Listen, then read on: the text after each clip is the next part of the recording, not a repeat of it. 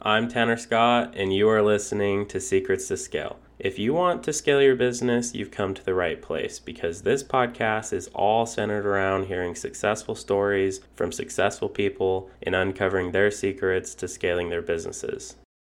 This week is the very first episode of our 3-episode series with Mike Poledna from Sales Lab Consulting. In this series, we're going to cover something that almost every business owner struggles with, and that's sales. With the first episode of the series, we're going to talk about when you should actually hire your first sales rep and how you know when your business is actually ready to support a sales rep.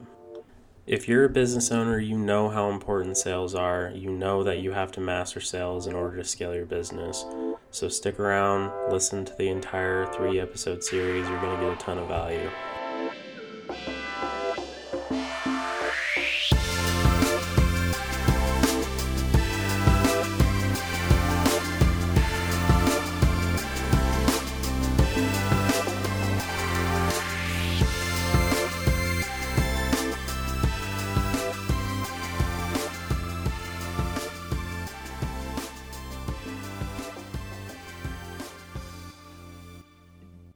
Welcome to the show, Mike. I'm really excited to have you. Go ahead and introduce yourself to the audience.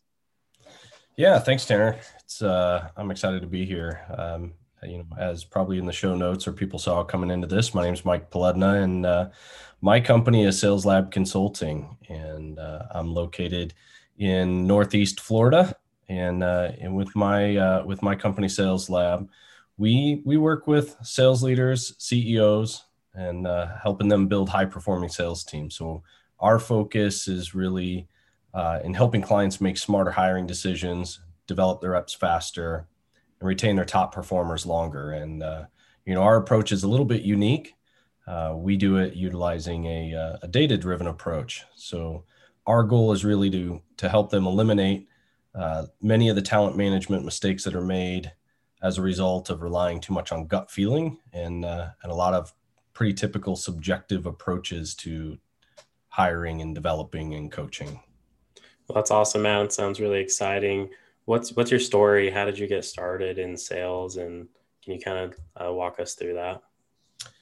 Yeah. So I guess if I think about it, my sales career, I'm in my mid 40s, but my sales career probably really began in early teens. I grew up in a family-owned business, and we happened to have a retail component to our business. So if you weren't in school and you weren't playing sports, you were helping out in the family business. So early on, I spent a lot of time customer facing in a retail setting, and I really kind of fell in love with selling.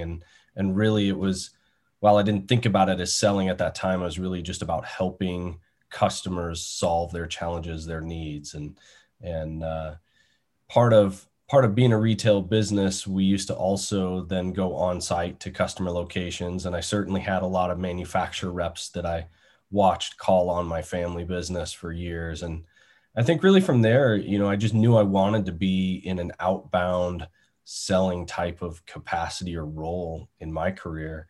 I really kind of gravitated more towards being outbound and getting on site and sitting down with customers and understanding their business and their challenges, and then helping them, solve those issues, those challenges, or even create opportunities to help grow their businesses. And so it was really, I think for me, the love of sales and selling was really cemented at a very early age. So what was the family business? What did you guys do? Yeah. So this is going to blow some people away. The family business, it's still in existence now. It's almost 100 years old. My father purchased the business when he was in his 40s, and he would have been the third owner of the company. But it was a flag and flagpole distributor. So we were at one time one of the largest flag distributors in the country, providing flags, flagpoles to municipalities, individuals, really across the U.S.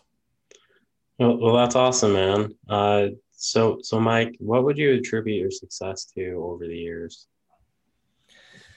Yeah, I would say, well, I guess I would describe myself as a continuous learner and someone who is always curious about how things work.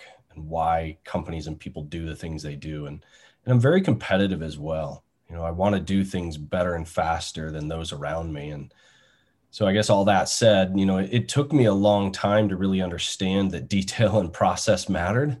One of the biggest challenges I had early on in my career, more as a formalized sales career, so post college, is that, it wasn't, while my mode of operating was to move fast and break things, that was actually, more negative early on than it was a positive. And while that works in some situations, it doesn't usually play out very well in the long haul. So certainly, if you're an early up and coming rep, that's going to be a challenge, but absolutely if you want to be a successful sales leader and CEO. So I think what I would attribute my success to was really part of that continuous learning, but also then realizing that part of how I was operating early on as a rep was going to be detrimental in the long haul, and that I needed to become more detail oriented and more process oriented in order to create, repeatable success for myself and for my clients and for my employer. Well, I have to say that's probably the most elaborate answer I've ever gotten to that question. So thank you for that, Mike. Sure. So I'm really honored to have Mike on the show today. We're going to talk about sales, as you can probably tell from his background. And sales is something that most business owners constantly struggle with, of course. And so because it's so important, we're actually going to split today's interview into 3 separate episodes. So let's jump right into part 1. Part 1 is when you should hire your first sales rep. I know a lot of entrepreneurs out there are asking this question every single day. So Mike, what do you think is the biggest mistake that business owners make when it comes to hiring their first sales rep? There's generally, I guess if you had to put in 2 general buckets, there's really 2 mistakes that business owners will make when they're hiring their first rep. The first one is they hire too early. And the second one is they try to hire from a competitor or at least someone who has industry experience, thinking that sales will come easy. And with that first one, they're hiring too early, that they're not really ready for it. One, it may be actually financially detrimental to the business to hire somebody at that point. Or it may be a matter of they're just not prepared. They're not actually ready to scale the business. And so it's a wasted hire. But really on that second one, the intentions are good in trying to hire from a competitor because you think you're going to shortcut the process.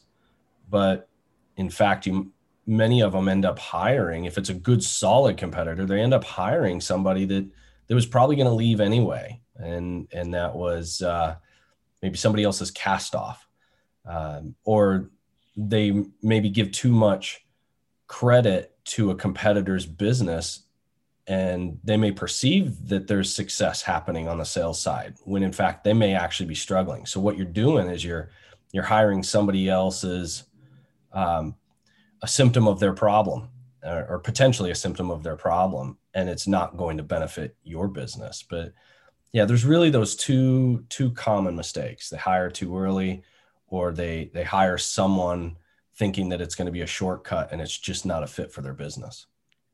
Yeah, I mean, too many people think, oh, I have no sales, I have no revenue, I should hire a sales rep. And like you said, it's not the right decision because sales is not that easy. You can't just hire someone and magically overnight your sales problem is gone, right? Correct. Yeah, a lot of them, to piggyback on what you were just saying there, a lot of people will hire a sales rep hoping or even thinking that they're going to come in and they're going to be productive in the first 30 days, that they're going to knock down deals. They're going to fill a pipeline and close deals in 30 days. Well, even if your sales cycle is 30 days, that's highly unlikely. Worst case scenario, you don't know what your sales cycle is. It's much longer, and you've maybe budgeted for a rep saying, hey, I've got 6 months that I can afford to have a rep. They need to start paying for themselves. Well, if you have a 9-month sales cycle, or you don't know what your sales cycle is, you've lost before you even started. Yeah, and I would like to add that, if you've got 6 months of runway with a sales rep and you're dumping all of your cash into a sales rep's salary, you're probably not ready for a sales rep, right? Yep. Oh, absolutely. Yep. Agree. So what are some symptoms of a business owner being ready for a sales rep? Yeah, I think, let's borrow a term most often associated with technology businesses, which is, product market fit. A company should not be hiring a rep, their first sales rep or multiple reps until they have product market fit or they're darn close. And so let's talk about product market fit. Let's define that. They have a product or solution that addresses a clearly defined target audience, and even people within that target audience, those roles within a target audience. They have a clear problem that they can solve and that the customer is seeking to solve, or at least is very close to seeking to solve, and that you have some revenue.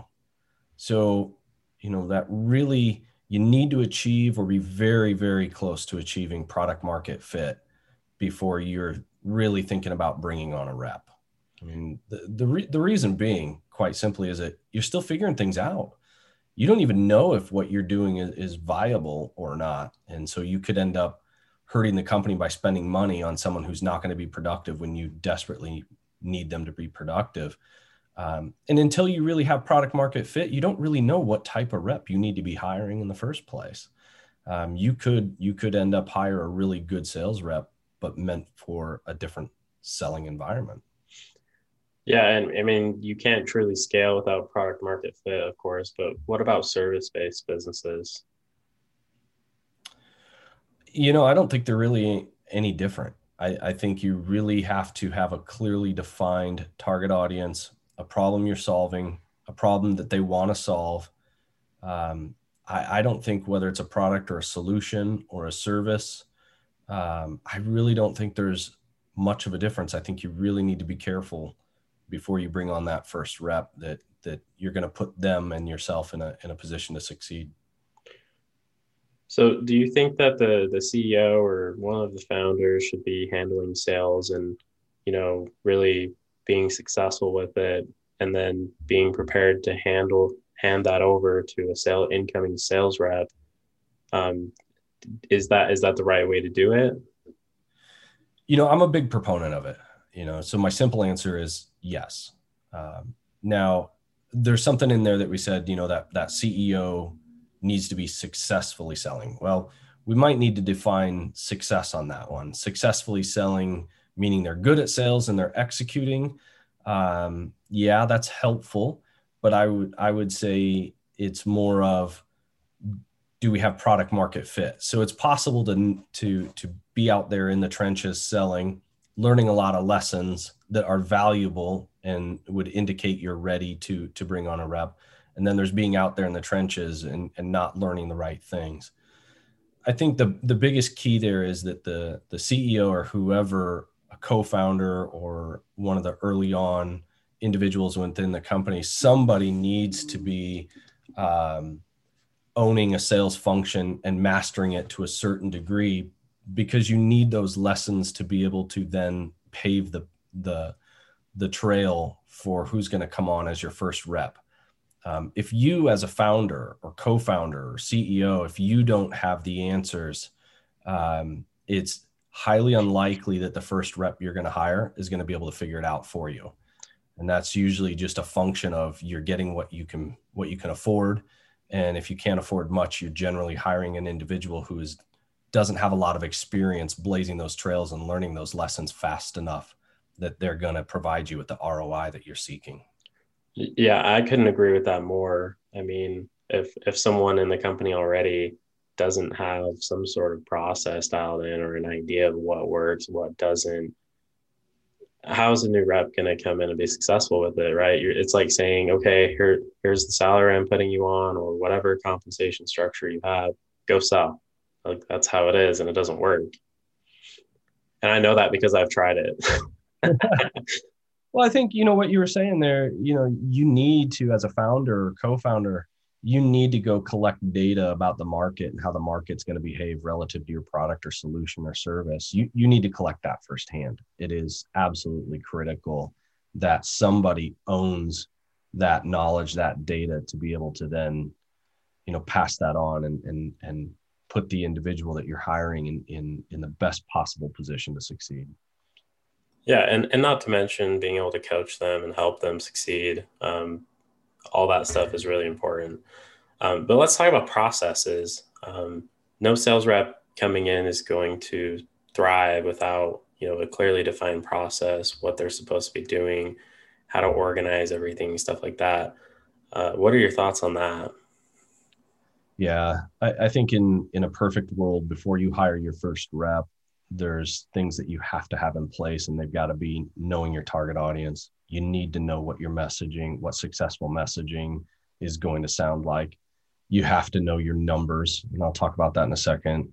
And you've got to have a defined sales process. Now, all that's not to say that it won't change, any of those won't change later, but at least you have a place to start. And it's also an indication that the founder or owner has spent enough time selling to actually define those critical topics, or those areas, really be able to address those areas. We talk about, again, knowing your target audience, knowing your sales and marketing messaging, and knowing your numbers. The numbers is the one that I think is super important. The numbers are referring to, what's an average sales cycle length for you? What's an average deal size? Especially in technology companies, your key metrics are going to be, what's the size of your pipeline? What's an average deal size? What's your deal velocity? I mean, it's just simple. What's your inflow? What's your outflow of cash? And so before you hire a rep and you start to lay down a salary and some incentive compensation, you really need to know what your numbers are so that you can back that up and support that. Yeah, that's a great point. I think another thing that is really important is giving your sales rep the materials that they need to execute those sales, right? Yeah. What do you recommend there? This is actually an area where you see companies either spend way too much time or not enough. It's hard. It can be hard to get it right, but I think if you keep it relatively simple in terms of what it is you actually need for where the business is at that moment in time, you can navigate it. So I'm a huge fan of Donald Miller and StoryBrand and what they're putting out there in the market. They're all about keeping it simple and streamlined. And really the first thing you need, and I mentioned it earlier, is you need to have solid messaging to leverage. You've got to be able to leverage that in your sales outreach campaigns, which is going to be your email. It's going to be your phone outreach, could be your social that you're utilizing in social selling. You need to be able to have that messaging then to support your marketing and drip campaigns. So getting your messaging right first is paramount. And then really to support that in terms of content or material, you really only need a few things to get started, and then you can build from there. And so some of those things are going to be, a landing page to support your sales and marketing campaigns. And then you're going to want, let's say, like a PDF solution sheet that folks can download, because oddly enough, myself included, sometimes it's nice to just be able to download something, put it in a folder, put it on your desktop, and come back to it later. You don't want to have to necessarily go browse the site again to find it, just to locate the information.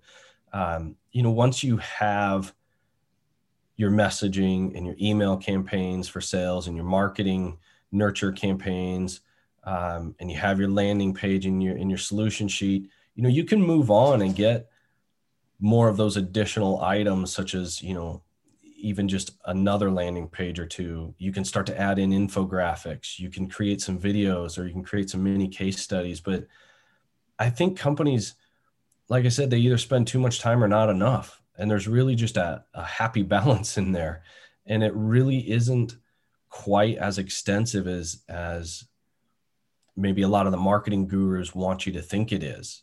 You can build all that stuff out later, but there's really only a handful of things you need to get started to drive revenue. Yeah, and I think that's a good point. And I agree with you that some companies just overdo it. I mean, they've got 500 PDFs that they want to send you and all these lead magnets, whatever. And I'm a really big fan of Don Miller and StoryBrand. If anyone hasn't read Building a StoryBrand, I would highly recommend it. So, Mike, is there anything else that you can think of that would help a business owner prepare for their first sales hire? Taking really just having a gut check about where your business is. Have you achieved that product market fit? Do you see your market as being stable enough over the next 6, 12, 18 months, depending on your sales cycle lengths, to sustain bringing that on? I would even go back before any of that and say, as an owner, do you know your market well enough that you can pass on knowledge that's going to put that first rep in a position to succeed? I think that's the first part. I mean, as business owners, it's hard not to be emotional. If you need revenue, you want revenue. You need to grow, you want to grow. It can be tempting to want to pass this very critical function off to somebody else. But I think a lot of the things that we've talked about here, if you go back and revisit those and you're honest with yourself about where your business is, you'll know if it's really, truly the right time to bring on that first rep or not. Thank you for listening to another episode of Secrets to Scale. Be sure to subscribe to the podcast so that you never miss another episode. This episode is sponsored by Ranksy Digital Marketing. If you need any help at all growing your business online, we would love to help you. Just visit our website at ranksy.com. That's RANKSEY.com.